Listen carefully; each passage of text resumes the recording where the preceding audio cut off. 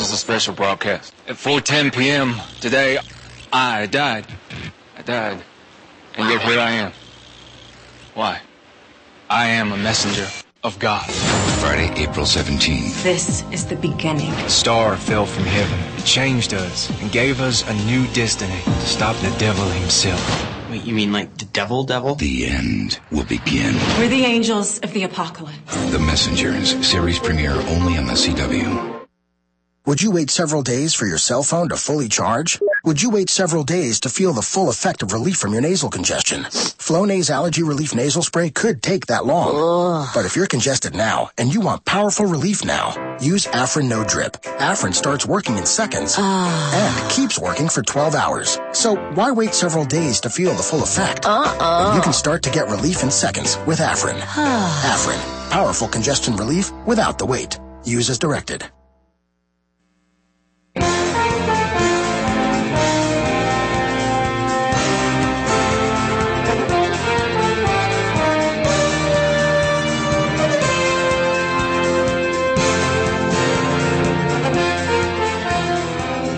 A Boston conservative in the cradle of liberty. You'll want to listen when Chuck Morse speaks.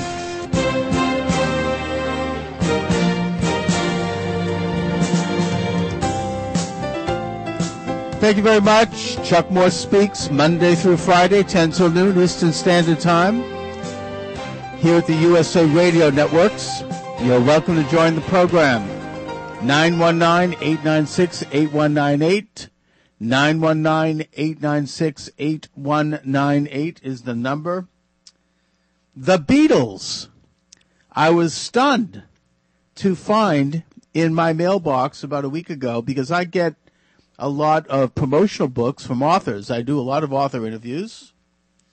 But this was a fantastic book, a huge 2-volume set in a case with beautiful pictures. It's a great hardcover, large coffee table type book, 2 of them, volumes 1 and 2, of Some Fun Tonight, the backstage story of how the Beatles rocked America, the historic tours of 1964, 1966. And we're joined by the author of these 2 excellent volumes, Chuck Gunderson. He's a history major in San Diego. He's a lifelong fan of the Beatles. He's a culture critic. Chuck, thanks for joining me this afternoon. Hey, Chuck, how you doing? Thanks for having me on. Great. Listen, what a fantastic set of books. I've been doing radio for 10-plus years. I've never gotten anything like this. It's really well, thank beautiful. you very much. Amazing. It was a labor of love for me and something I've wanted to do. It took me about 8 years to do it, and finally glad to see it out on the market. Well, I mean, you've done something that no one else has done, and there have been plenty of good, solid books, biographies about the Beatles as individuals and as a band. And I've read my share of them, particularly about John Lennon, who's always been my favorite.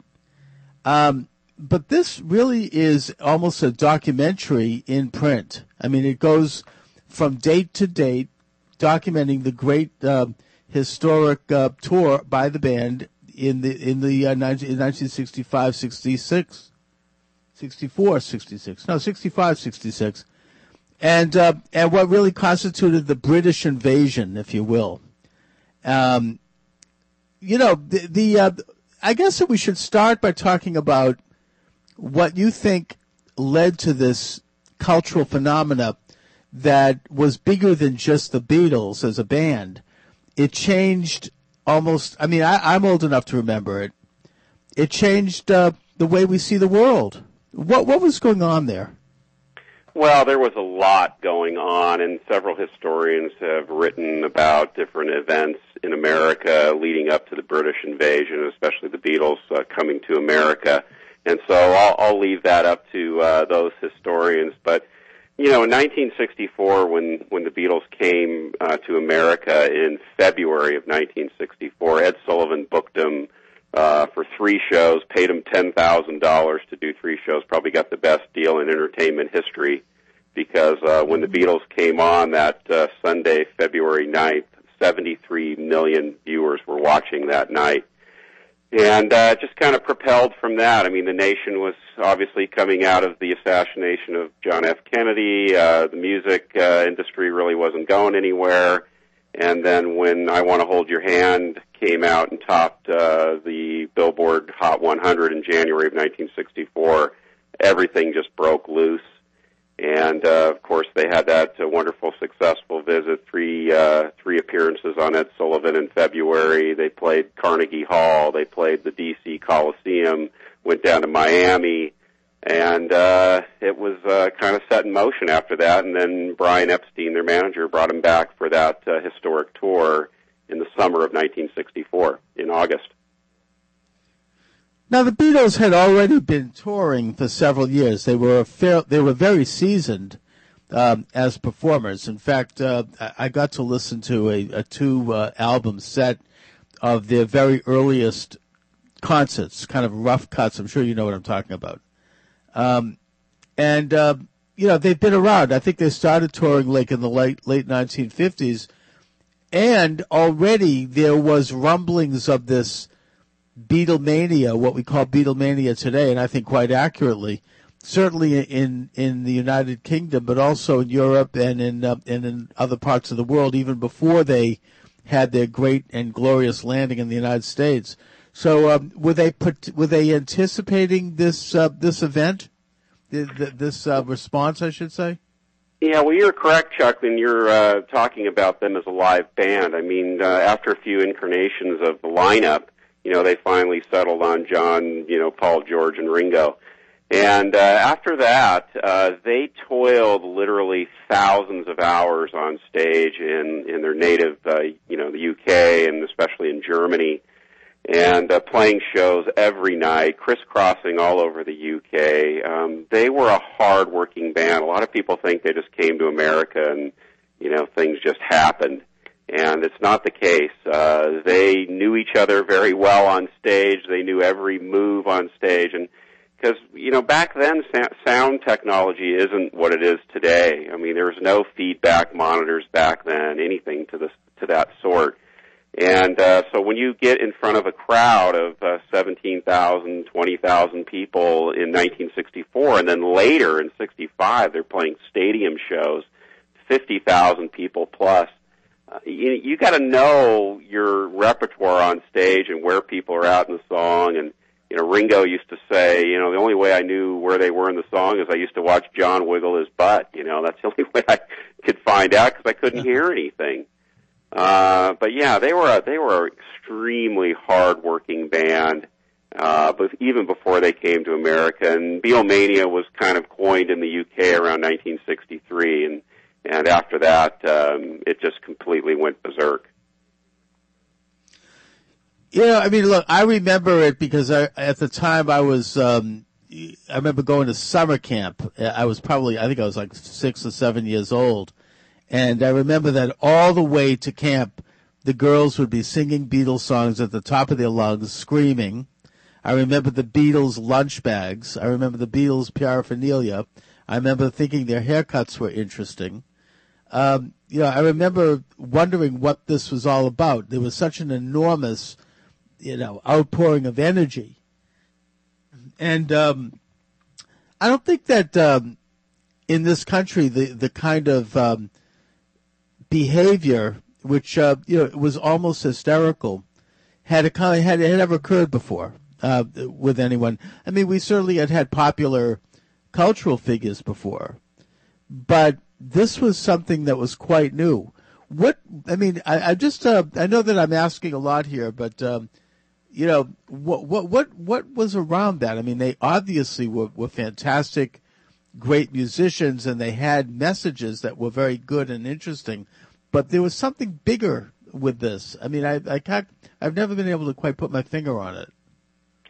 Yeah, well, that's a great question, and I think the answer to that is that here's four guys on stage, and before that we had Frank Sinatra, we had Elvis. It was one single guy that everyone was pining after. Now all of a sudden you have four guys from a working class town, Liverpool, England, interesting haircuts, interesting clothes, and all of them each had a personality. Also, when they appeared on the Ed Sullivan Show, all of a sudden a lot of bands were born that day. Everybody saw that and said, look, I mean, these are just common kids making it really big. I mean, I can do that. It's interesting because after the Sullivan performances, the sales of drums, Ludwig drums, and Rickenbacker guitars that John was playing that night, and Gretsch guitars that George was playing, and the famous Hofner bass that Paul was playing that night, soared after that performance because, kids all over America said, hey, I can go out and do this. I can write songs. I can sing and play music in front of people. And so that was probably the difference than the Teen Idol era, the Frankie Valli days and Frank Sinatra days, and especially the Elvis days. In other words, what it did was it led to the takeoff of an entire industry, in a sense, a cottage industry of people who, I wouldn't say they were imitating the Beatles, although there was a lot of that. It was more just getting into step with this development. I remember, I think I read an interview with Brian Wilson from the Beach Boys, who said that he heard them for the first time on his car radio, and he knew that this was like the way to go. I mean, he totally changed what he was doing at the time, and that there was something about it that was so different than what had been heard before. I mean, I think that maybe it was. I mean, the Beatles were very studied. There was. They really worked and developed a very unique sound. I think in the very beginning, that was very much an ensemble sound. It wasn't just one person. It was this kind of force that that had a certain energy to it that I don't think anyone else had been able to pull off. Obviously Elvis did it, but that was one guy. This was like it was something. That was much, in a way more powerful than that, and it had social content, which had not happened before. Do you get a sense of what the Beatles were all about when they were on these tours, in terms of what was there like some kind of a social message that they were conveying? Well, I think during the first tour, you have to remember that the Beatles, before they came to America, they were used to playing houses of 2,500 to 3,500 people. The most they'd ever played to in the UK was 8,000. They'd started this world tour before they came to America in August of '64 and hit several places, including Australia, where they even played a house of 10,000 people. All of a sudden, they get to America, and they are playing venues, 20,000, 25,000. They had never seen anything like this before. And in planning the tour, Brian Epstein used a New York talent agency by the name of General Artists Corporation to help him figure out which cities to go to, because obviously they wanted to play cities where Beatle records were selling off the racks. And it's interesting because Brian was offered huge venues in 1964. He was offered the Tiger Stadium, 50,000 people. He had been offered Fenway Park, 30,000 people in Boston. He'd been offered even the L.A. Coliseum, 80,000 people. And to Brian's credit, I mean, as all these rock and roll managers we hear about how greedy they are, he decided to quell down the crowd a little bit, and he decided to take smaller venues. He took places like, the Cow Palace in San Francisco and Red Rocks Amphitheater in Denver, smaller 10,000, 15,000, 20,000 seat venues, to where he would create a pent-up demand for their return the next year. But they really weren't coming with a social message. I mean, they did a lot of press conferences during that first tour of America. In the 33-day tour, they did 25 formal press conferences, and they were, of course, asked silly questions like, what did you eat for breakfast, and when is your fame going to end? But what's interesting, Chuck, is they also asked questions about race relations in America, which the Beatles were absolutely against segregated seating in their concerts. As a matter of fact, they had a contract stipulation that didn't allow for segregated seating in their venues, and they held Okay, that. we'll take a brief We're going to take a brief break. Sit tight. Chuck Gunderson's my guest. Some fun tonight. Turn down that radio! If this sounds familiar, you know it's time to address your hearing loss. But custom hearing aids can cost as much as $5,000 each and are not covered by Medicare. The good news is MD Hearing Aid offers medical-grade, FDA-registered hearing aids for savings of up to 90% over traditional hearing aids. MD Hearing Aid was founded by a Chicago surgeon determined to develop a hearing aid that was technologically advanced, simple to use, and most of all, affordable. Call 1-800-485-4408. You'll speak with a trained MD hearing aid professional who will match you with the best hearing aid for your needs. Over 100,000 satisfied customers have already made the call. Call right now for our exclusive 45-day risk-free trial and get free shipping and a year's worth of free batteries, a $50 value. But you have to call right now. Call MD Hearing Aid at 1-800-485-4408. That's 1-800-485-4408. Hi, I'm Joan London. When I needed to find senior care for my mom, I really struggled to find the right fit until I found an advisor, someone who had been through this before. That's why I recommend A Place for Mom, the nation's largest senior living referral service. They have experts who will help you ask the right questions and find the right place. Call A Place for Mom today. To speak with the local senior living advisor, call A Place for Mom at 1-800-469-7591. That's 1-800-469-7591. A Place for Mom has helped over 200,000 families find the right senior care for their parents, from assisted living to independent living, even Alzheimer's care, and have local advisors that can help explain your options at no cost to you. To speak with the local senior living advisor, call A Place for Mom at 1-800-469-7591. That's 1-800-469-7591. Call today.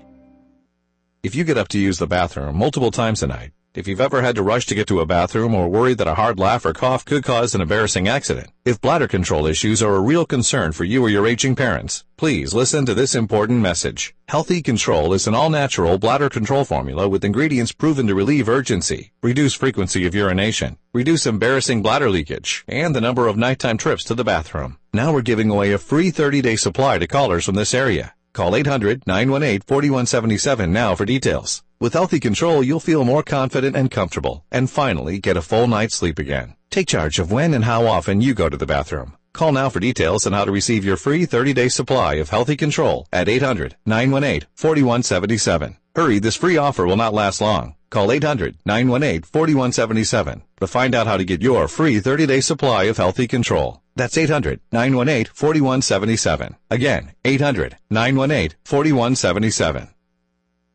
I'm Wade Hayes, country music singer and advanced colorectal cancer advocate. Because of what I've been through, I'm partnering with Genentech to raise awareness of advanced colorectal cancer. The day my doctor told me that I no longer had evidence of the disease, he told me to go live my life. It was a life-changing moment for me, inspired my new song. I hope Go Live Your Life can help motivate anyone going through a difficult time. For every iTunes download of my song, Genentech will make a donation of $1 up to $50,000 to the Colon Cancer Alliance Blue Note Fund, a nonprofit that supports people with advanced colorectal cancer. Visit GoLiveYourLife.com to learn more about what Wade is doing. You will also find exclusive content, including behind-the-scenes footage of Wade. Genentech is the sponsor of this segment. The information provided today is for educational purposes. It does not take the place of talking to your doctor about your medical condition or your treatment.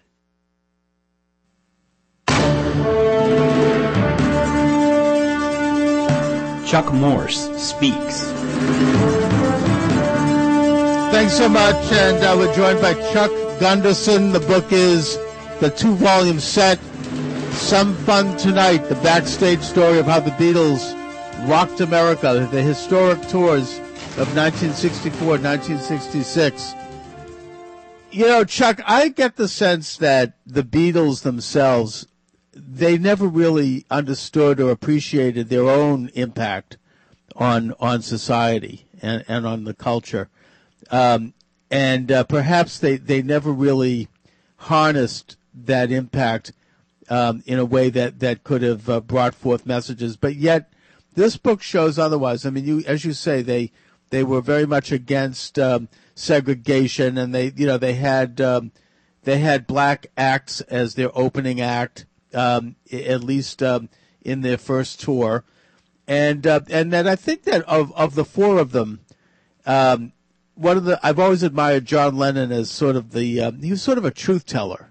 He's the one that would step out and I guess you might say spill the beans a little bit. He'd go off the script, when he mentioned that the Beatles were more popular than Jesus, and and he did so with a sense of irony that he always seemed to have, and also that I think there was one incident where when they came out on a porch at a hotel and there were crowds below, he started to do a Nazi salute, basically as sort of a sardonic, right? I mean, kind of a sardonic commentary on, look at this. This is like what Hitler did. I mean, he had this mass media and there would be this hysterical crowds. I mean, it almost reminded him of that. And he spoke out about it, or he kind of he kind of did it in his own, sarcastic way, but he was always one to tell the truth. That seems to be, in a sense, a little bit what their popularity, an element of what their popularity was like. Yeah, I mean, they were consummate professionals, let's face it. Here they were, in America in that first tour of 1964, and they just crisscrossed all over the United States and Canada. They had hit 24 cities, and they had played 32 concerts in 33 days.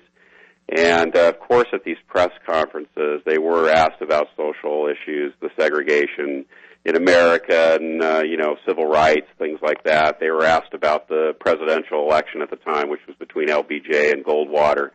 And they were asked about Vietnam, which they were all vehemently opposed to. And, but they kind of answered the questions in a somewhat flippant way. They were cheeky in their comments back to the press, but still getting their message across, which, I really appreciated.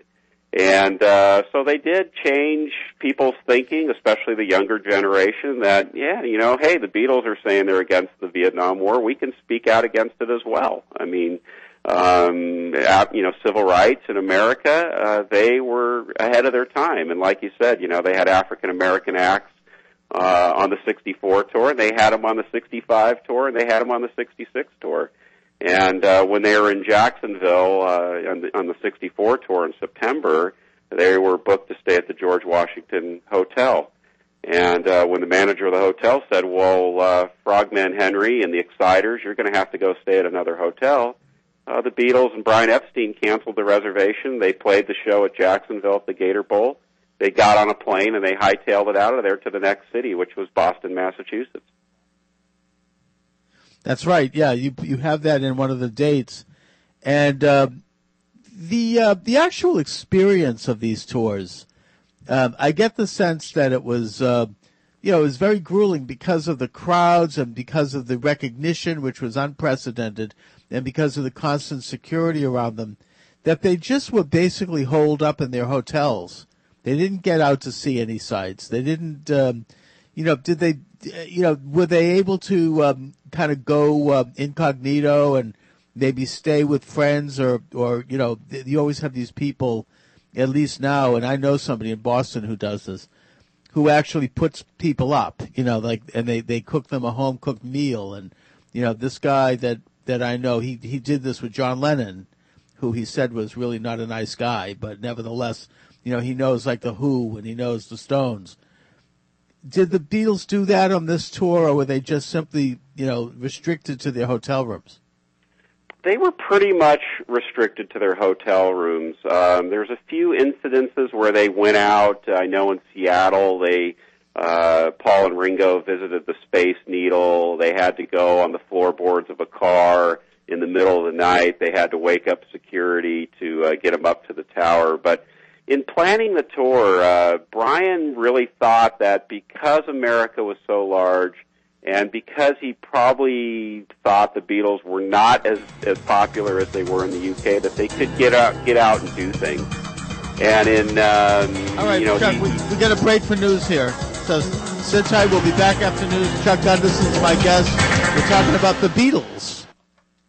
Don't complain about your cable bill going up and up and up. Do something about it. Grab a pen and jot down this special number. Call 800-919-8536. The more cable TV rates go up, the better digital satellite TV looks. Say goodbye to the cable guy and get more of your favorite channels in 100% digital quality for much less money. Call 800-919-8536. Sign up for packages starting as low as $19.99. Best of all, there's no equipment to buy. You get free HD TV upgrade, a free DVR upgrade, and free professional installation. You control what you watch when you watch it. Record your favorite shows, pause and rewind live TV, even skip the commercials, and watch local channels too. At just $19.99, what are you waiting for? Call 800-919-8536. Say goodbye to the cable guy. Cut cost and get more. Call today. 800-919-8536. That's 800-919-8536. Again, 800-919-8536. Musicians, now through April 19th at Guitar Center, over 50,000 guitars will be marked down under $100. In-store and online, choose from a huge selection of electric and acoustic guitars. Get incredible savings from brands like Fender, Squier, Epiphone, Ibanez, ESP, Washburn, Schecter, and more. Over 50,000 guitars under $100. With the greatest selection and our low price guarantee, any player can find the guitar of their dreams. Hurry, it absolutely ends April 19th. Don't miss your chance to save at Guitar Center. Now, kid, I know you look at me and think, man, that guy knows everything. And you're right, I do. But occasionally even I get stumped. I know, hard to believe. But when I need help, I get it from Grainger. Grainger can solve just about anything, from finding the right products to advice on installation to troubleshooting. Grainger gets me what I need, right when I need it. When a guru needs a guru, who does a guru call? Guru calls Grainger. Get it? Got it? Good. Call clickgrainger.com or stop by. Grainger, for the ones who get it done.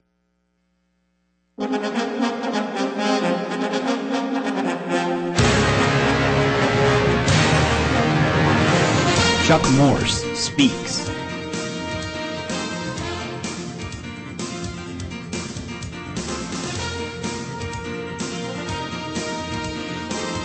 Some fun tonight, the backstage story of how the Beatles rocked America, the historic tours of 1964, 1966. So, Chuck, we're talking a little bit about the actual experience for the Beatles, which, to my way of thinking, given the fact that this was the first time this was ever done with a tour like this, I mean, subsequently you have now this is a regular fixture in the culture. You know, every summer or constantly you have big bands doing the tours.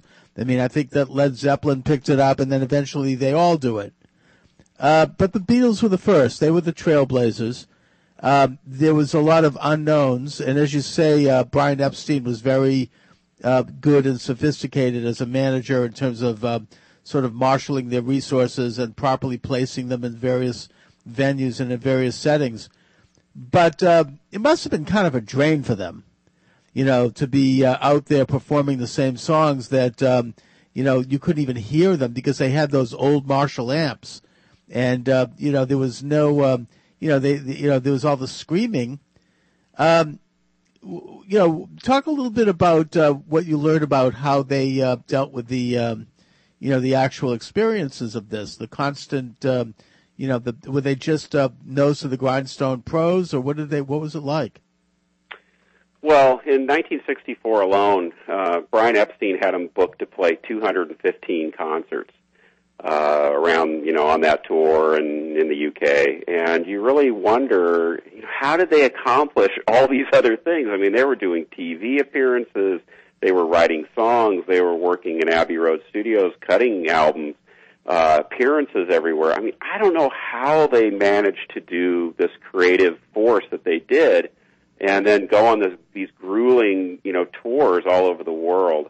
And, they didn't see anything in America. They thought they could, but they really didn't. One of the places they really wanted to see, which was really a curious choice why it was even chosen, was the stop in Las Vegas in 1964. Las Vegas isn't what we know of it today. I mean, back then there was only 100,000 people living there, and the average city the Beatles played in 1964, if you throw out New York, Chicago, and L.A., was about 800 to 900,000 city population. So they come into Vegas thinking that they're going to, go in the casino unnoticed and have some fun. That wasn't the case at all. They flew into Vegas. They went over to the Sahara Hotel, prisoners in their hotel room. They played the concert. They did a press conference. They did 2 concerts in Vegas, the same day, a few hours apart, and never got out of the hotel room. And as a matter of fact, the Sahara felt so bad for them that they even brought up slot machines into their room so they could dabble around on the slots. But they didn't see anything of Las Vegas at all. Did they ever try to go out incognito and disguise? Yeah, there was a few places, not really so much in disguise, but when they started the tour in San Francisco in '64, a few of them went to a nightclub in San Francisco. There was the Space Needle visit in Seattle in 1964. In 1965, they actually, after the White Sox Park show, they got into the limousine and they went into a ice cream sundae shop called Marge's Candies. It's a famous landmark in Chicago in Bucktown, and they actually sat in the back and devoured these atomic blaster sundaes. Unfortunately, we don't have any pictures of that event. I don't know how they ever even accomplished doing that. But no, they hardly ever got out of their hotel room to see anything that America had to offer.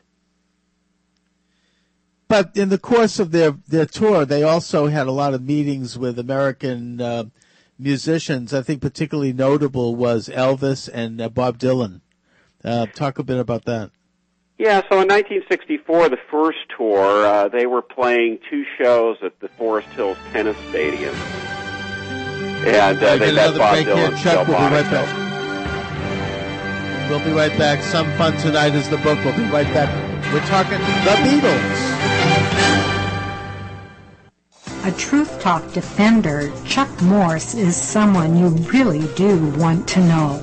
Chuck hosts the radio talk show Chuck Morse Speaks, which is nationally syndicated. He's the author of books and numerous columns that have been published broadly. Chuck received the 2003 Communicator of the Year Award and was named a Heavy 100 radio talk host by Talkers Magazine. When Chuck Morse speaks, people listen.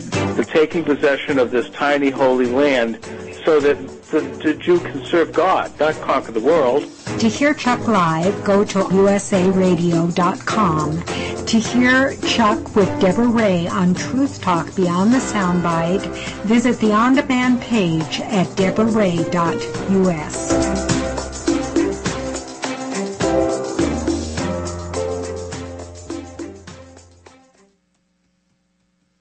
Most of us have pondered about the one universal question.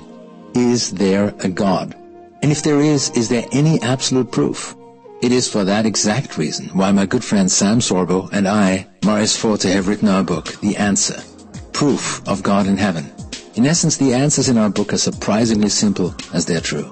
Just as light will eliminate darkness, so does the law, which in Greek is called cosmos, eliminate the possibility of chance. Therefore, chance had no part in the creation of the law of this cosmos. And so the only other possibility is that the law was created by a creator, that we call God. The Answer, Proof of God in Heaven, is probably one of the most powerful books that truly proves the existence of God via His universal laws, and with it that of an eternal soul and everlasting life. Please find our book, The Answer, Proof of God in Heaven, now on Amazon.com or at our website, theanswer-book.com. Red Wing Shoes salutes the modern craftsman. Here's to the hard-working, earth-moving crew, for all the grades you make and the dirty work you do. You truly can move mountains, mister, you don't mess around. Thanks to you, we're all on level ground. Find the right boots for your job at your local Red Wing retailer. Did you have a baby last year? Or did you not have a baby last year despite all the subtle hints your mom kept dropping? Like building that crib and asking for a #1 grandma mug for Christmas? Even though that's not how it works. You can't just ask to be awarded #1 grandma. No matter what you went through last year, Answering questions like, did you have a baby, is much simpler. Intuit TurboTax. It's amazing what you're capable of.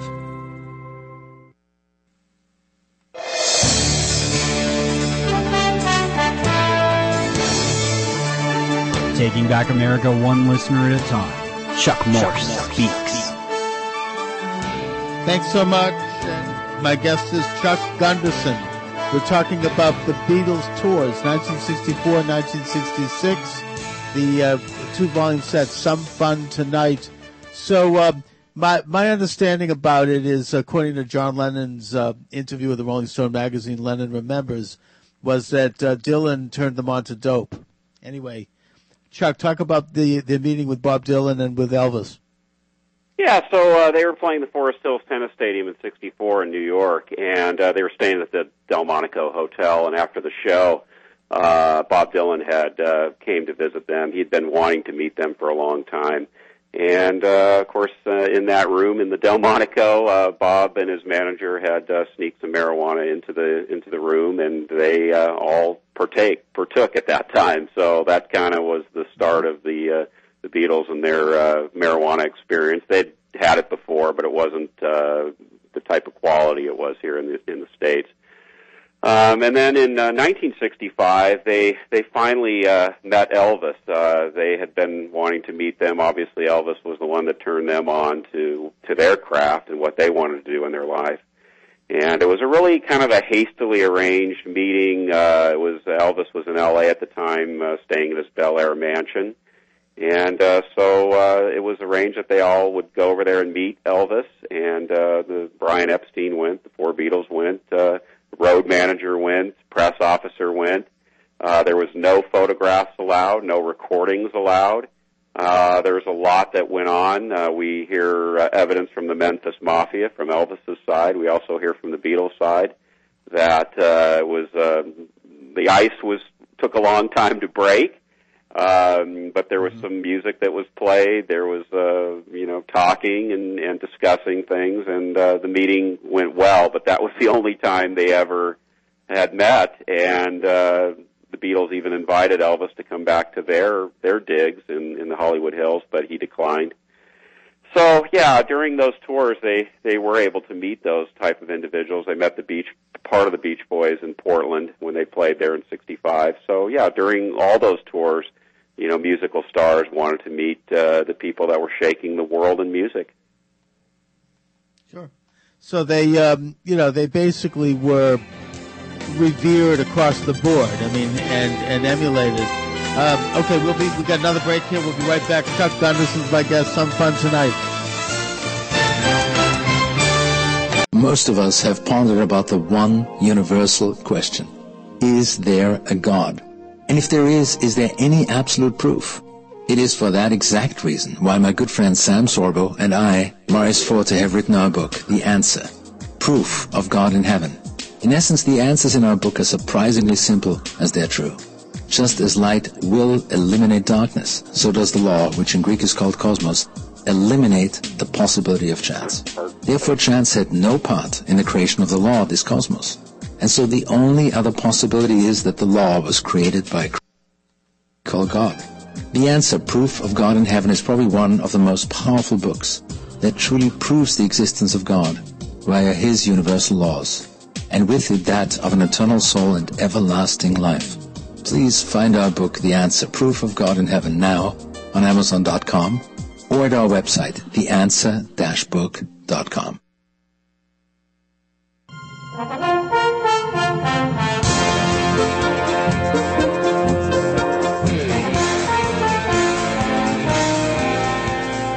Chuck Morse speaks.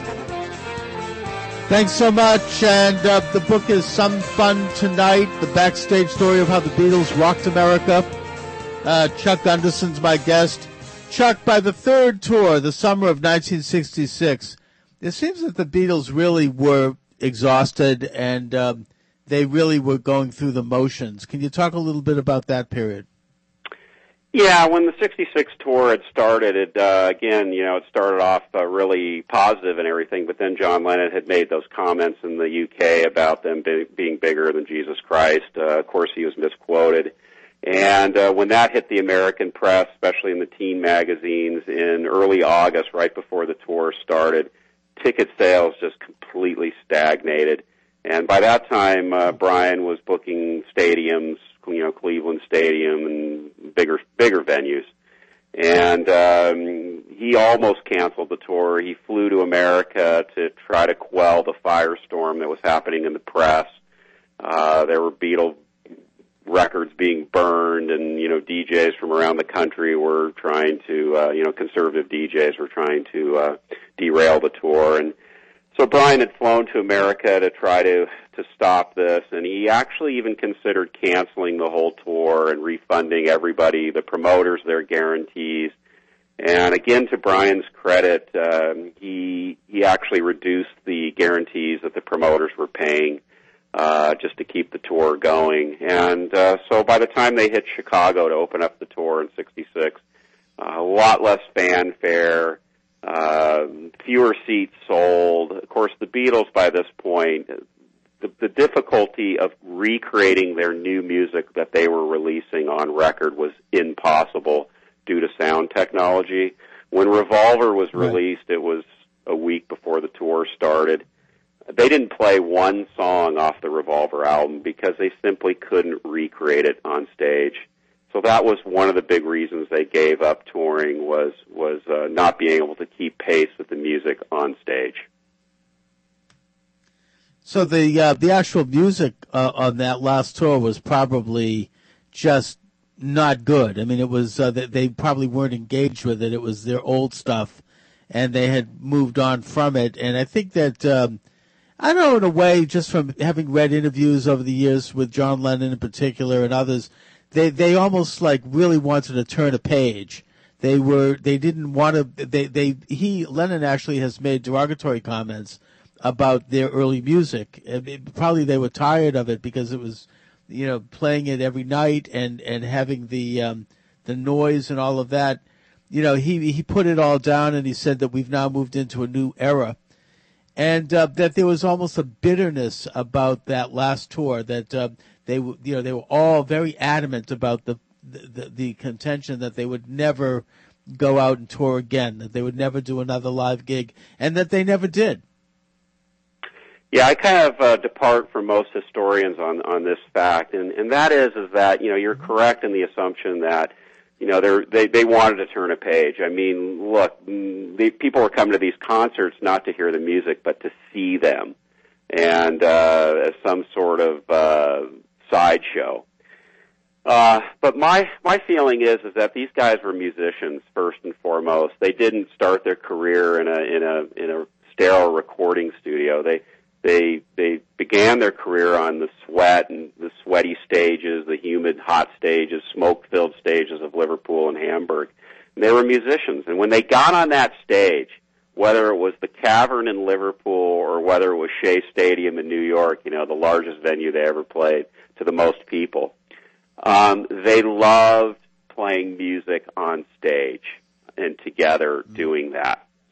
And the lark of touring, as Paul called it, it was grinding on them, going city to city and stuck in hotel rooms and all that. But when they got on that stage, things transformed, and I believe that they even had a great time. The final show they ever did, August 29th, 1966 at Candlestick Park in San Francisco.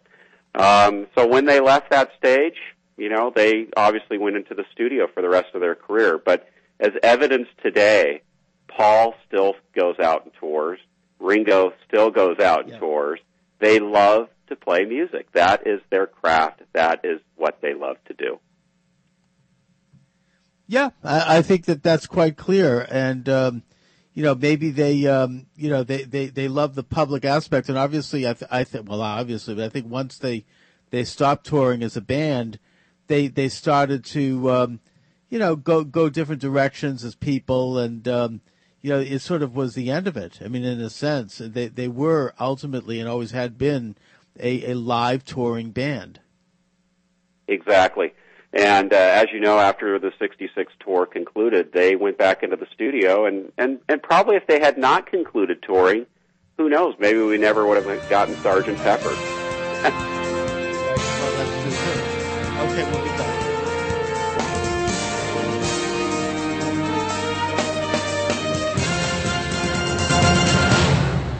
Thousands of Americans are losing weight and feeling better with the 10-2-Chew weight loss system from ILikeHowILook.com. Here is U.S. Army Sergeant Dave Myers. Since I started taking the Nufina, probably, I want to say 60, 65 days ago, I have lost over 12 pounds. I have a long military career, and it has caused some issues with my knees and my ankles over the years, and I have become accustomed to just being in pain with one of those areas. I can only attribute the way I feel to the Nufina because that's the only thing that's changed in my diet, and I am absolutely pain-free in knees and ankles, and it just feels great to be able to get out and run around and move pain-free again. The Nufina Collagen Protein Shake is part of the 10-2-Chew weight loss system from ILikeHowILook.com. Collagen feeds the joints, hair, and skin. This could help you lose weight, feel better, and look younger.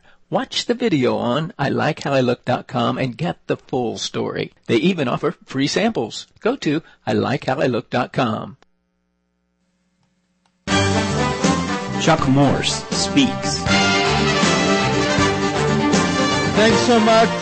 Chuck Gunderson's my guest. The excellent 2-volume set, Some Fun Tonight, the backstage story of how the Beatles rocked America. What a great series, Chuck. Great insights into that tour.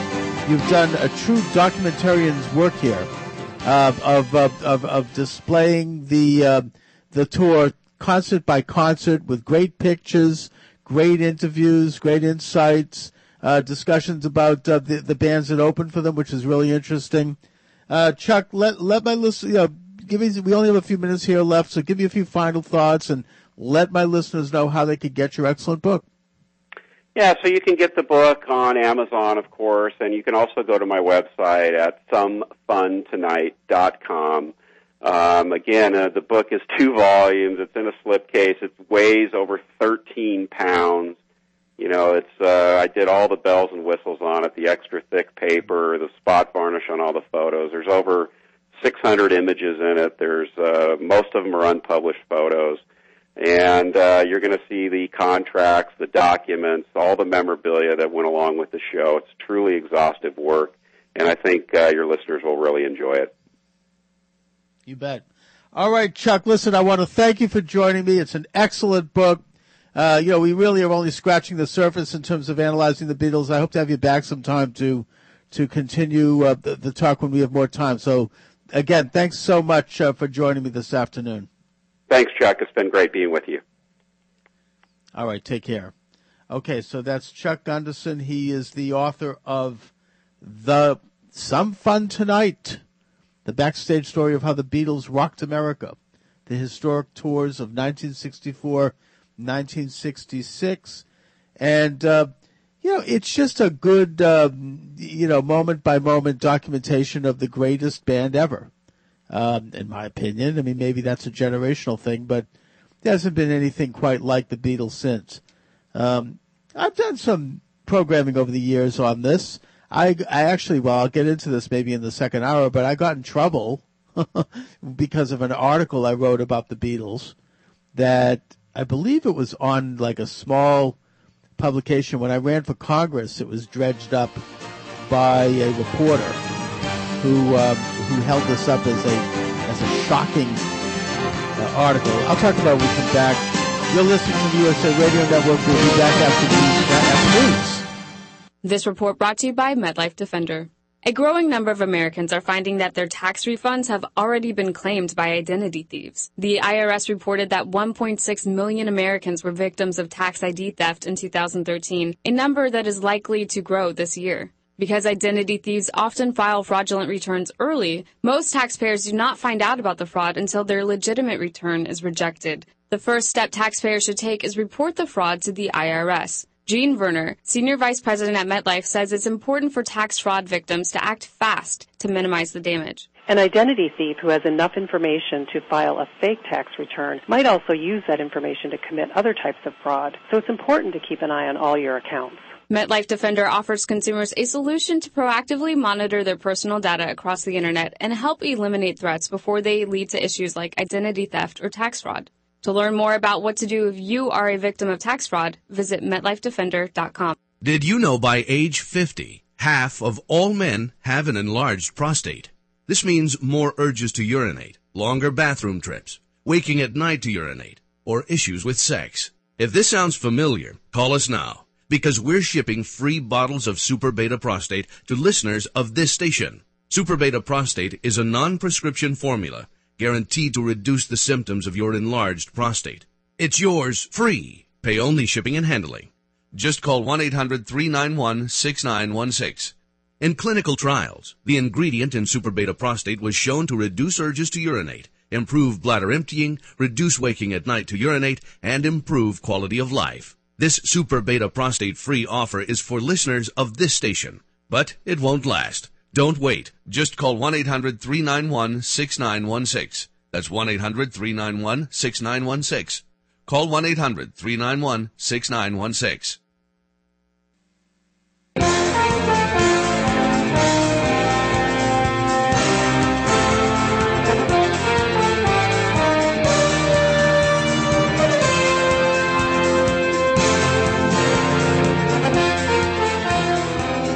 A Boston conservative in the cradle of liberty. You'll want to listen when Chuck Morse speaks.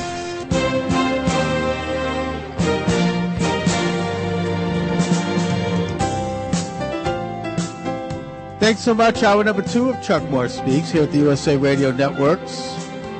You're welcome to join the program, 919-896-8198, 919-896-8198.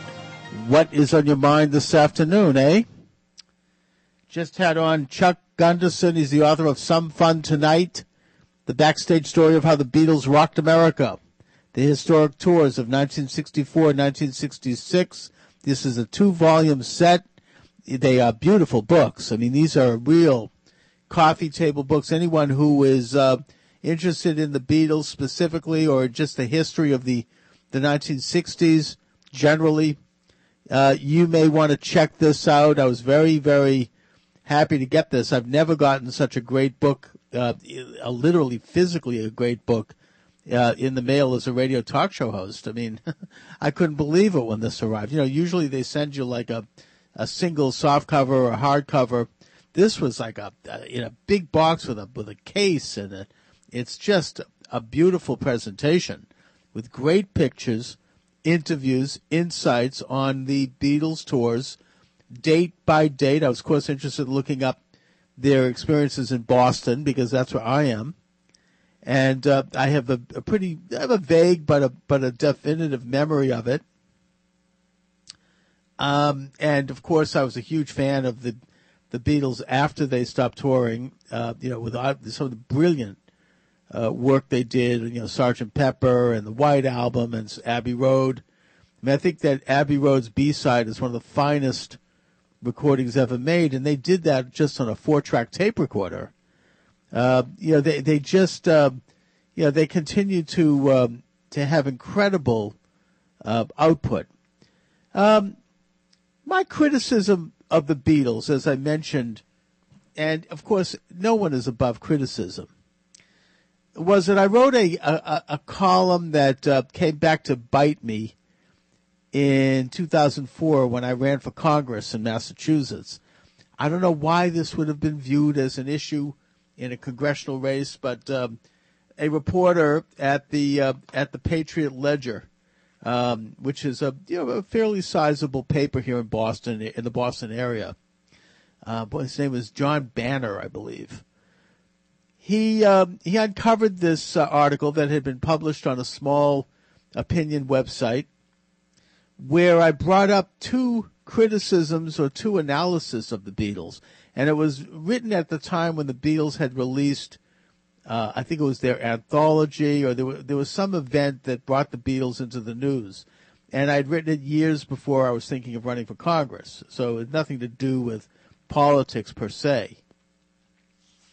But what I wrote about was that I kind of implied this in my talk with Chuck Gunderson, that the Beatles phenomena, particularly in the United States, with the Beatlemania and with women and screaming and literally changing, in a sense, their configuration.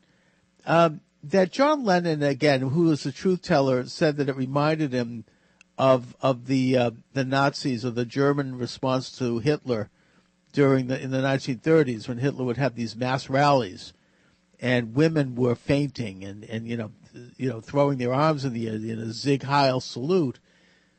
And that the Nazis, and I've done some research on this, and I've had some authors, they were very adept at the manipulation of media in a way that would appeal to the most raw aspects of a person's emotion, and kind of almost a group think or a group hypnotism, if you will.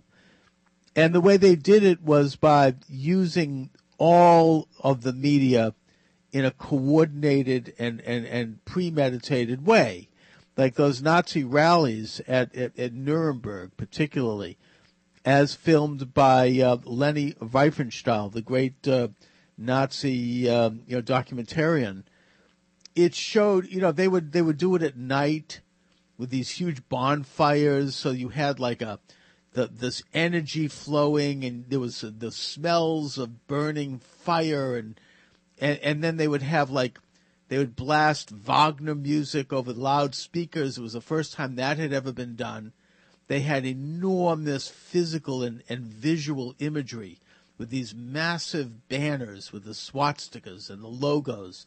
I mean, the swastika was really basically a logo. It was sort of like, any branding. I mean, we call it branding now. With these huge coordinated shows of force, with people dressed in fancy regalia, marching out in a coordinated way, with shouts and with, in other words, it almost used a certain kind of sensory deprivation, if you will, where someone would become, utterly consumed by the experience. You'd get wrapped up in it. Casinos in Las Vegas use this psychology. If you ever notice, if you go to a casino in Las Vegas or at Foxwoods here near Boston, there are no windows, there are no clocks on the wall. They emit a certain kind of aroma, like kind of almost a perfumed like atmosphere. The machines themselves have all kinds of interesting and odd noises that they make with the ringing and the bells and the clicking sounds. And it's all meant to sort of create a sensory deprivation. You almost forget where you are. You forget who you are. You forget that you're even, you lose a sense of time. And the result is that a person can develop this kind of a euphoric feeling that they're floating, and before you know it, it doesn't take much for them to empty their wallets and their bank accounts, because they're just, they're wrapped up in the experience. They've been kind of transformed, if you will, by the experience. And I speculated about whether or not this was part of Beatlemania. And I'm not suggesting that the Beatles themselves were consciously a part of this, but it did to me seem like perhaps a social experiment of the type that was being conducted at that time by the CIA, which was conducting, experiments with psychotropic drugs. I mean, you had Ram Dass, who was at the time a professor at Harvard, who was expelled from Harvard. He was the only professor in history to be expelled from Harvard, as was Timothy Leary, the two of them, who was experimenting, who turned out to have had connections with the CIA, and they were experimenting with LSD. In California, you had Jolyon West and several other therapists giving LSD to people on the street to see, in other words, there was this sort of experimentation with mind-altering substances and with experiences by not only the CIA, but also with the British, MI5 and the Tavistock Institute, and a lot of these agencies that had started this sort of experiment probably in the period leading up to and during World War II. And of course, the Nazis were doing a lot of this stuff too. I mean, they had Mengele, and they were doing physical experiments on people. and I'm not suggesting that, but I'm suggesting that there was sort of there were ongoing experiments, and certainly the Soviets brought this up to a very fine art, with manipulating people's minds and senses and perceptions. And I wonder if the Beatles were not a part of that, if probably unwittingly. I don't know if they themselves were aware of it. So I brought this up, and of course I was called crazy and, tin hat conspiracy theorist. I'm not suggesting anything like that in the formal sense because I don't have evidence of it. And I'm not bringing it up to take away from the Beatles themselves, who were, I think, the most brilliant of brilliant musicians and hardworking guys, as demonstrated by Chuck's book here. But I wonder if the whole media event, the invasion of America and the way it was marketed, and the print marketing and the sound and the anticipation and the build-up, if this didn't have an element to it that was meant not only to see if massive nations or numbers of people, millions of people, could be affected and somehow manipulated, but if it wasn't also an attempt to introduce certain elements of an agenda ultimately to people on a mass scale. And I mean, Archibald MacLeish, he wrote about this. This isn't something I'm just making up here.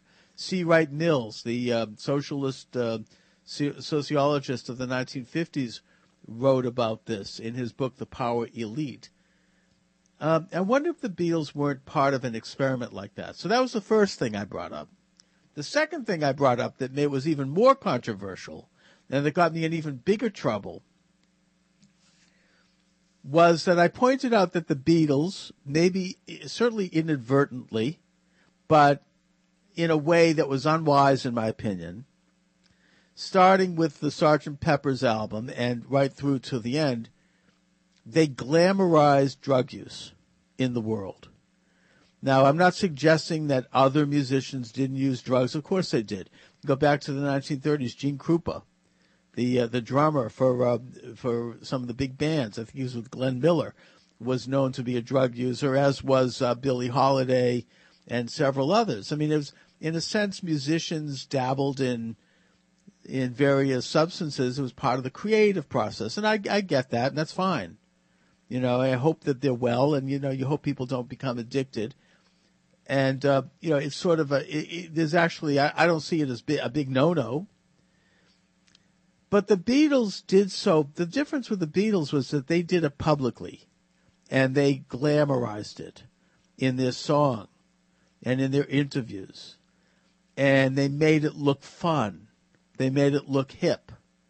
They made it look like something that, this is like, we're going to create a new consciousness, and we're going to create an alternative world. And this, they idealized it. They made it look like it would lead you to a better place to experiment with drugs, right?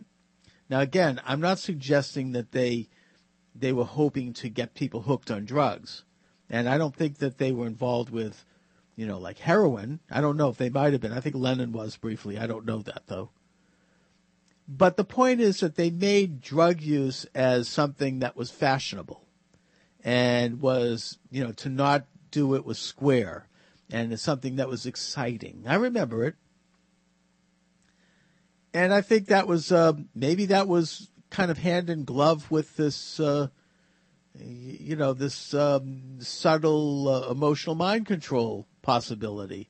And again, I'm speaking totally off the cuff here. I don't have any proof of any of this. It's just an observation, a thought.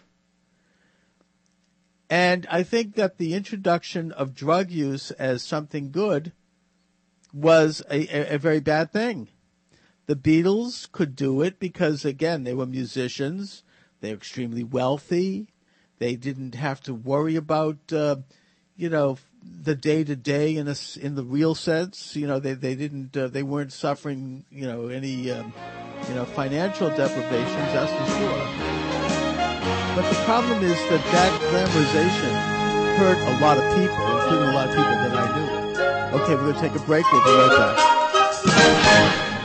Bad credit card debt happens to good people. Credit card companies lure you in with low introductory rates or low minimum payments, and before you know it, you owe thousands of dollars in credit card debt. It has happened to millions of good people just like you. But here's the good news. Thanks to a powerful program now approved, anyone with $2,000 or more in credit card debt can cut their credit card payments up to half and even reduce or eliminate interest charges altogether. That's right. Our nationwide nonprofit program is helping U.S. residents cut their credit card payments. Call 800-991-6376 now. The call and information are free. Credit Guard has helped over 500,000 people with their credit card debt, and now we can help you. Call 800-991-6376 to see how this powerful nonprofit program can work for you. Bad credit card debt happens to good people. Get free of credit card debt today. Call 800-991-6376. That's 800-991-6376. Again, 800-991-6376.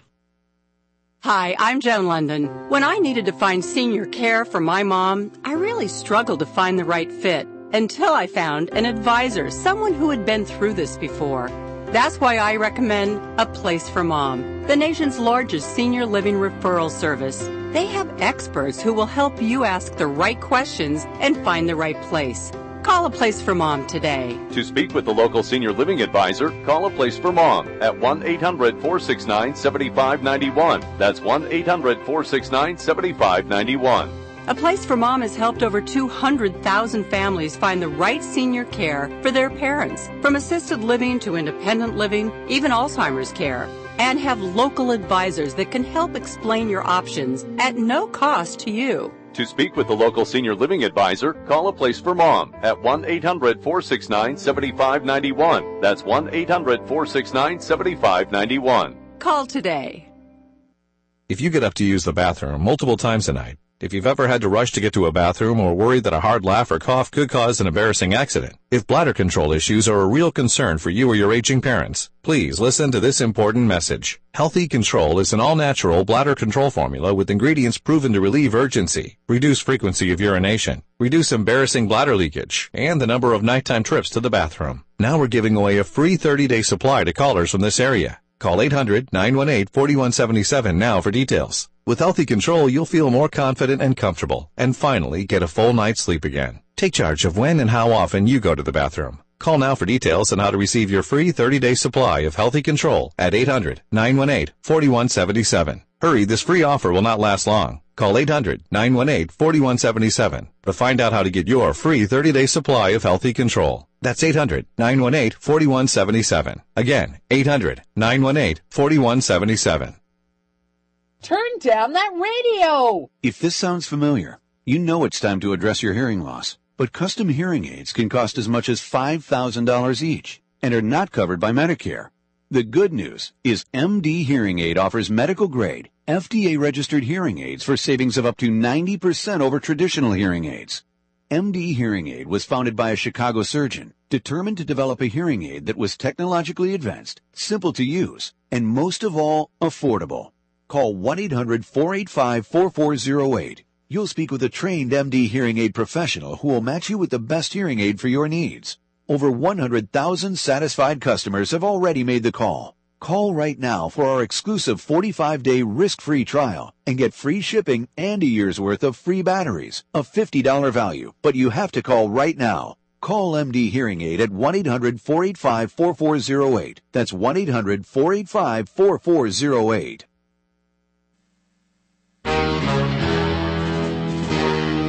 You'll want to listen when Chuck Morse speaks. Thanks so much, and we're back here. Of course, you'd love to join the program.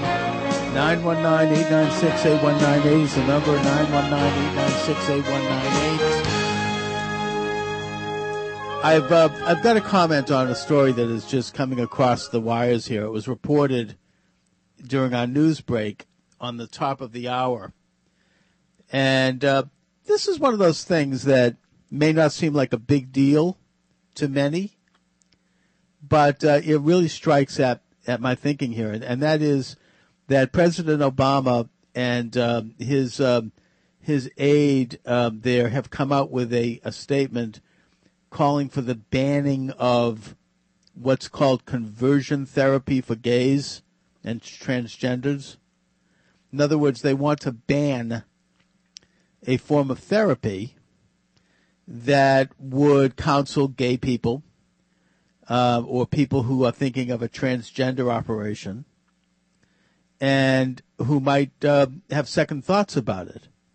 They want to ban this kind of therapy. Now, let's just put aside the therapy itself for a second and ask the question: has our government in history or today ever banned any kind of voluntary therapy?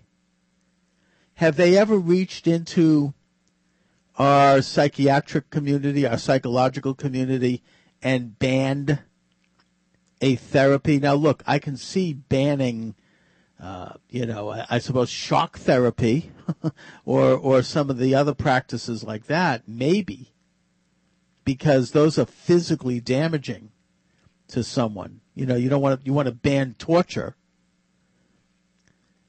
But it seems to me that this is the first time that any government agency and a president of the United States has suggested banning a voluntary form of therapy of any sort. I mean, this is like calling for the banning of the Communist Party. Back in 1950, it was Senator Hubert Humphrey of Minnesota who put forth a bill in Congress calling for the criminalization of membership in the U.S. in the Communist Party, that it would be banned, that you could be charged with a crime if you joined the Communist Party, and that was seen as too extreme for Senator Joe McCarthy, who came out against that. He said, look, I want to identify people who are in the Communist Party, especially if they're working in the State Department and in the United States, because there's questions of their loyalty to our government. But I'm not going to call for the banning of any party. I don't see any difference between this and a government that can come in and ban a political opinion or a political organization because they may embrace views that are not popular and that are not seen as mainstream. And I think that even a discussion by the Obama administration, particularly given the fact that they have displayed a propensity for wanting to regulate more aspects of our private life, for them to talk about banning any kind of therapy is something that ought to set off some pretty big red flags. Now, they are picking on conversion therapies for gays and transgenders because they think that this is something that's unpopular, that people have scorn for. How dare somebody try to suggest that a person who has same-sex attractions or a person who thinks that they're actually a man or a woman, even though they were born in the opposite gender's body, how dare someone think that somebody like that might be able to change, as if this is how it is. You're born that way. They buy the idea that there is a gay gene or maybe even a transgender gene. And putting aside the question of whether or not that's true, I would suggest that there's simply not enough known about that to make that determination, that science has not proven it, firstly, and secondly, that to the degree that that is stated, it's still, a theoretical statement. And that it seems to me that in a free society such as ours, if a person has same-sex attractions, or if a person thinks that they might be the other gender and they want to undergo like a change of gender, and that person wants to explore the psychological element of it, maybe they don't think it's something that really does express their true nature, that they ought to be able to do so, as long as it's voluntary, which of course all therapy is. special broadcast. At 4:10 p.m. today, I died. And yet here I am. Why? I am a messenger of God. Friday, April 17th. This is the beginning. A star fell from heaven. It changed us and gave us a new destiny to stop the devil himself. Wait, you mean like the devil? The end will begin. We're the angels of the apocalypse. The Messengers, series premiere only on the CW. Would you wait several days for your shower to get hot? Would you wait several days to feel the full effect of relief from your nasal congestion? Flonase Allergy Relief Nasal Spray could take that long. Ugh. But if you're congested now and you want powerful relief now, use Afrin No Drip. Afrin starts working in seconds and keeps working for 12 hours. So why wait several days to feel the full effect? You can start to get relief in seconds with Afrin. Afrin, powerful congestion relief without the wait. Use as directed. Don't complain about your cable bill going up and up and up. Do something about it. Grab a pen and jot down this special number. Call 800-919-8536. The more cable TV rates go up, the better digital satellite TV looks. Say goodbye to the cable guy and get more of your favorite channels in 100% digital quality for much less money. Call 800-919-8536. Sign up for packages starting as low as $19.99. Best of all, there's no equipment to buy. You get free HD TV upgrade, a free DVR upgrade, and free professional installation. You control what you watch when you watch it. Record your favorite shows, pause and rewind live TV, even skip the commercials, and watch local channels too. At just $19.99, what are you waiting for? Call 800-919-8536. Say goodbye to the cable guy. Cut cost and get more. Call today. 800-919-8536. That's 800-919-8536. Again, 800-919-8536.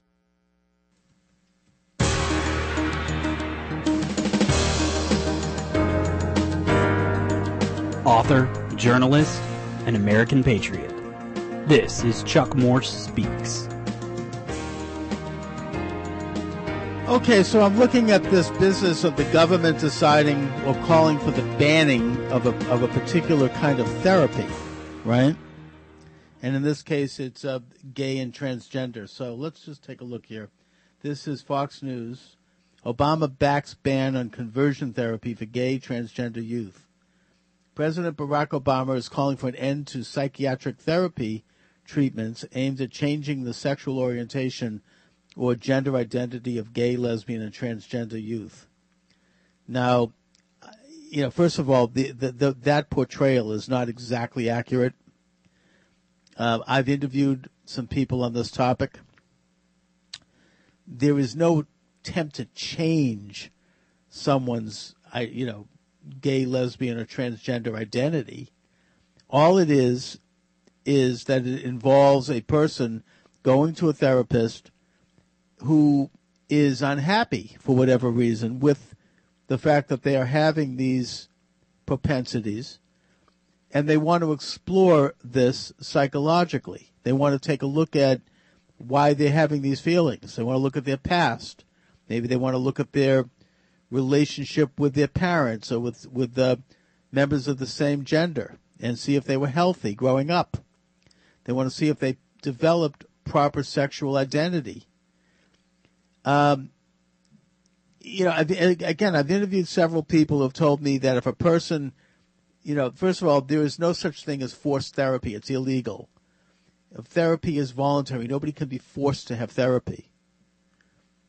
And secondly, if a person who goes to a therapist with the desire to explore this in a therapeutic context, and they decide that they are gay, then there's no problem with that. Usually the therapist will then suggest that they see another therapist who specializes in therapy for gay people. There's no force involved, in other words. It's simply, ultimately it's up to the individual to decide how they want to proceed or whether or not they want to identify or just to learn about it. Nothing more. I think that there are examples, according to therapists I've interviewed, where people undergo this therapy and they do have a certain amount of reparation of their their sexual identity issues. And, maybe they do, maybe they don't. I don't know. But the point is that it's their right. That's how I see this. It's not harmful. Anyway, let's move on to the article here. The move comes in response to an online petition posted on the White House website following the death of 17-year-old Leila Alcorn. The transgender teen committed suicide in December and left behind writings mentioning religious therapy. Okay. Now, first of all, it's a little bit of a sweep to suggest, even if she says so or she mentioned it, I'd like to see what those mentions are, that the religious therapy is to blame for her suicide. I'm not saying it may not be the case. I think that there are people involved in religion, particularly fundamental Christian faiths and others, who might take the wrong approach to something like this. And they might say, oh, well, you're a sinner and that sort of thing, which is actually not which I'm critical of. I mean, they should not do that. It's not actually a sin in the Bible. And if you really read the text, you look at the Hebrew text of the Torah, it's not, the word abomination is not there. So that's a topic that I think Christians ought to take stock of, and people saying that ought to be educated about it. But that's not really what's going on with most of this therapy. I think that Leila Alcorn, and again, I don't know this case, but probably like a lot of young people who are having these sorts of issues, like they think that they're actually in a man and a woman's body or whatnot, that they have serious psychological problems. We'll be right back. A Truth Talk defender, Chuck Morse, is someone you really do want to know. Chuck hosts the radio talk show Chuck Morse Speaks, which is nationally syndicated. He's the author of books and numerous columns that have been published broadly. Chuck received the 2003 Communicator of the Year Award and was named a Heavy 100 radio talk host by Talkers Magazine. When Chuck Morse speaks, people listen. The taking possession of this tiny holy land so that the Jew can serve God, not conquer the world. To hear Chuck live, go to usaradio.com. To hear Chuck with Deborah Ray on Truth Talk Beyond the Soundbite, visit the on-demand page at deborahray.us.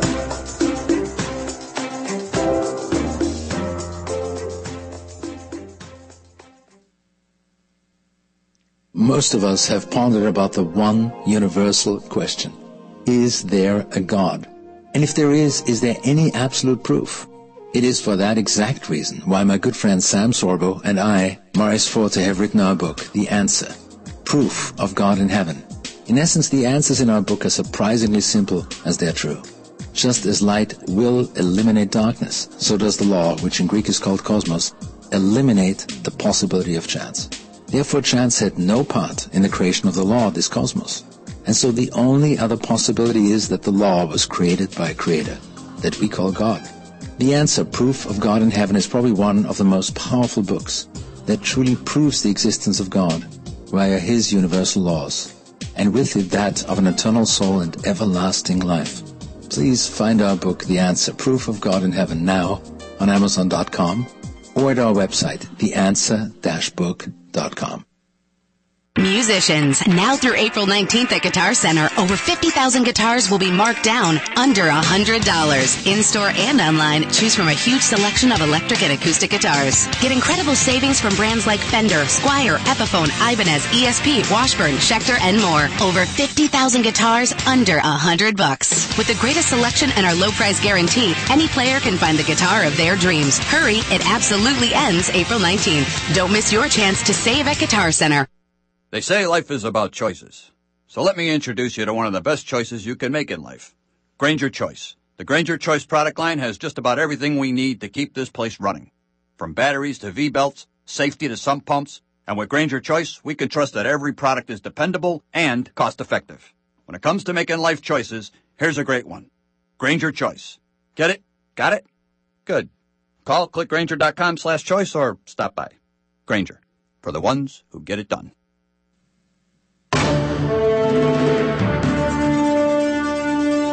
Chuck Morse speaks. Thanks so much. So continuing on here with this Fox News article about President Obama calling for banning so-called reparative therapy.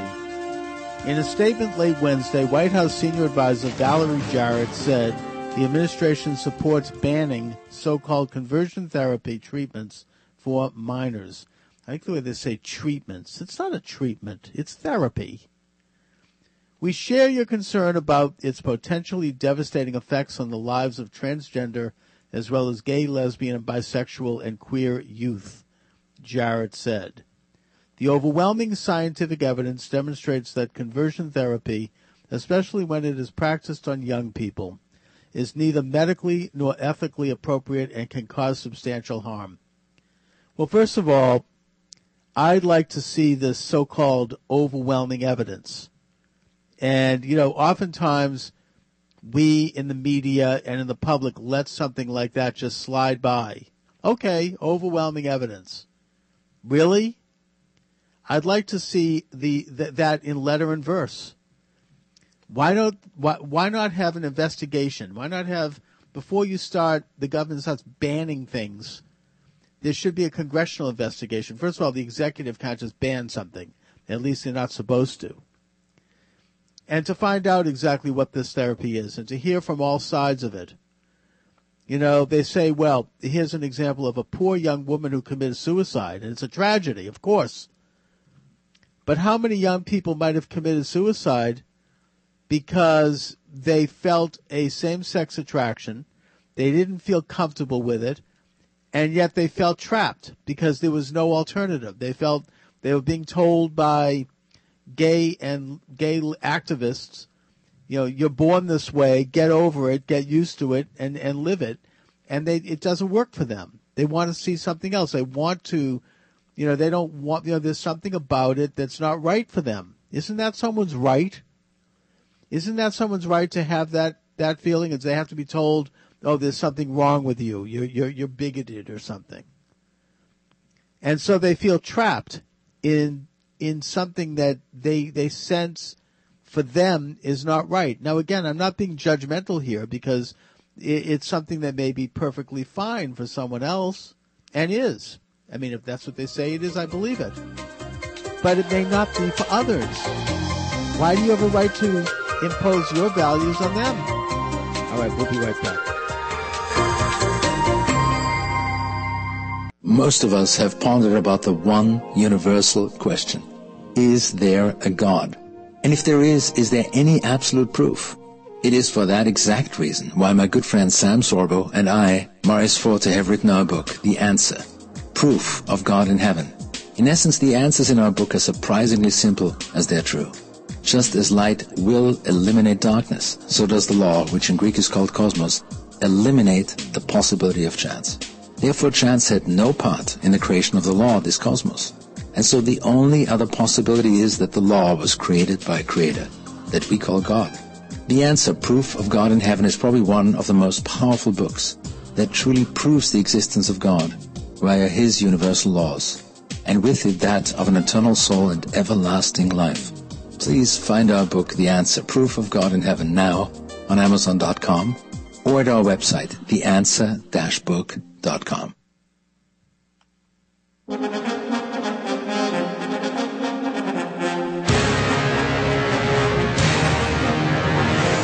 Chuck Morse speaks. Thanks so much. And again, I want to just finish up here with this attempt, or this trial balloon, as they call it in the media, to introduce the idea that a certain sort of therapy should be banned. The White House is not explicitly calling for congressional legislation to ban the therapies nationwide. No, they probably want to do it by executive order. But Jarrett's statement highlighted states that have outlawed the practice and expressed hope that there will be a broader action. I think that it's being outlawed because of pressure brought on by the gay lobby and their various friends who want, to have the door slammed shut on people who may not be interested in being gay. I'm sorry to put it that way, but that's what it seems to me. Now, that's not to suggest that there might not be reforms that ought to be put in place here. I don't think that, we want to go back to the days back in the 1950s and 60s when people would get electroshock therapy and that kind of thing. That's wrong, and it should be regulated like any therapy. But to tell someone that they simply cannot go and see a therapist and engage in conventional psychotherapy to deal with any issue that they choose to deal with is wrong, and it's not the business of the state. If somebody goes to a therapist to deal with marital problems or to deal with various things that they believe are emotional problems for them, then they have a right to do it. I mean, and if someone views same-sex attraction in their life as a problem, who is someone else to say that it's not? What right do they have to say that? Maybe it's not a problem for them, but it may be for someone else. Where does that come from? It's up to, if a young person or an older person or whoever wants to have therapy to explore the origins and the nature of their own sexuality, and they want to have that banned because you're not supposed to say, and you're not supposed to discuss homosexuality with your therapist? I mean, hello? I think not. Not a free society. Doesn't make any sense. Now, again, I would agree with them if we're talking about, anything involving coercion, which it doesn't, because that's illegal, and someone could lose their license if they in any way coerce someone. But the idea of discussing and exploring a sexuality, especially for a young person, it seems to me to be appropriate, actually. And if they decide they want to be gay, then that's fine. Let them decide based upon having done this therapy. It would make them a healthier gay person, I would think. Maybe they might be more, at peace with it. And a lot of gay people aren't. So, to my way of thinking, any kind of therapy that helps you learn about yourself is good. And the idea of the government stepping in here and starting to tell therapists that they can't engage in it, it's wrong, it's authoritarian, and I'm sorry to point to it, but it's quite typical of this administration's left-leaning agenda. They want to control our lives and our health care through Obamacare. They want to control our education through the Common Core curriculum. They want to control the environment through Agenda 21. Now they want to control your conversations with your own therapist. And that's what this is about. Let's continue here. The White House says lawmakers in 18 states have introduced legislation similar to measures already in place in California, New Jersey, and Washington, D.C., banning licensed professionals from using conversion therapy on minors. All right, well, again, what do you mean using conversion therapies? It makes it sound awfully sinister. Should we find out what this is? The American Psychiatric Association has long opposed conversion therapy, which the organization says is based on the assumption that homosexuality is a mental disorder. I think that the term mental disorder is a little strong. I've interviewed some of these people. They don't say it's a mental disorder. That's taking, that's political. They say that some people may have, unwanted sexual attractions, not because they have a mental problem, but because they feel, and again, it's up to the individual, that there was something that interrupted their development of their sexuality as a heterosexual, and they want to explore that. I've never heard anyone suggest that someone who is gay has a mental disorder. That's propaganda, probably slipped in there by the gay movement. I don't know. Alcorn, the Ohio teen whose death spurred the White House petition, has gained an online following through her Tumblr posts. She wrote about depression and isolation, lamented that her life would only get worse, and expressed frustration that her parents wanted her to be their perfect little... Red Wing Shoes salutes the modern craftsman. Here's to the master electrician. Your hard work deserves more recognition. 'Cause you keep our current flowing and give our lives some spark. Without you, we'd all be in the dark. Find the right boots for your job at your local Red Wing retailer. Did you have a baby last year? Or did you not have a baby last year despite all the subtle hints your mom kept dropping? Like building that crib and asking for a #1 grandma mug for Christmas? Even though that's not how it works. You can't just ask to be awarded #1 grandma. No matter what you went through last year, answering questions like, did you have a baby, is much simpler. Intuit TurboTax. It's amazing what you're capable of.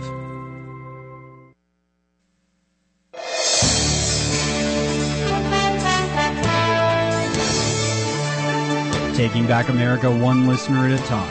Chuck Morse speaks. Thanks so much. Well, it looks like we've run out of time here for today. I'm going to be off tomorrow to observe the last day of Passover, and I'll be back Monday. So I guess we'll be playing a so-called best of. I want to again thank Chuck Gunderson for joining me in the first hour today. Some Fun Tonight. The backstage story of how the Beatles rocked America. The historic tours of 1964, 1966. This is an excellent 2-volume set. Check this out. It is really a gem. It's an excellent piece of work. Not only if you're a Beatles fan like I am, but also if you want to get a glimpse into the development of the 1960s culture, which the Beatles were at the forefront of, obviously. Check it out. Again, Chuck Gunderson, Some Fun Tonight. And, of course, you can check out my books. They're available at Amazon or Amazon Kindle. Just go to Amazon, put my name in the server, Chuck Morse, M-O-R-S-E, like Morse code, and you shall see 15 books come up. These are across the board in terms of topic. My latest book is called The War Against Judaism. One of my books, which has been fairly consistent as a seller, is The Art and Science of American Money. It gets into the history of American currency. And other same such books on topics that have captured my imagination to the point where I've actually written books on them. I'm thinking of writing a book about this conversion therapy, but I've got so many other things that I want to take on, and I'm in the middle of a book about the nature and the philosophy of communism, which is pretty involved, and I want to get that one off my desk before I even consider another project. So check it out on Amazon and Amazon Kindle, and check out Chuck Gunderson's book, again, Some Fun Tonight.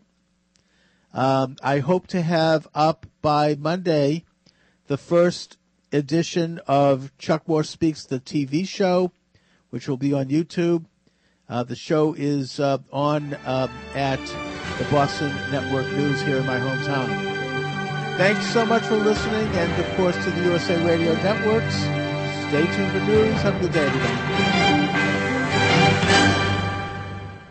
Warning, if you or a loved one are struggling with drugs and alcohol, there's something you need to know. Thoughts like, I can stop anytime, I'm not hurting anyone, it's my life, are lies. These lies cause you to drink or get high even when you've promised yourself or someone else you wouldn't. You may feel all alone, but you're not. We're here to help. Take the first step. Call us today at 800-461-3329 for a free, no-obligation assessment. Your insurance may even cover the full cost of treatment. Please don't wait. Call 800-461-3329.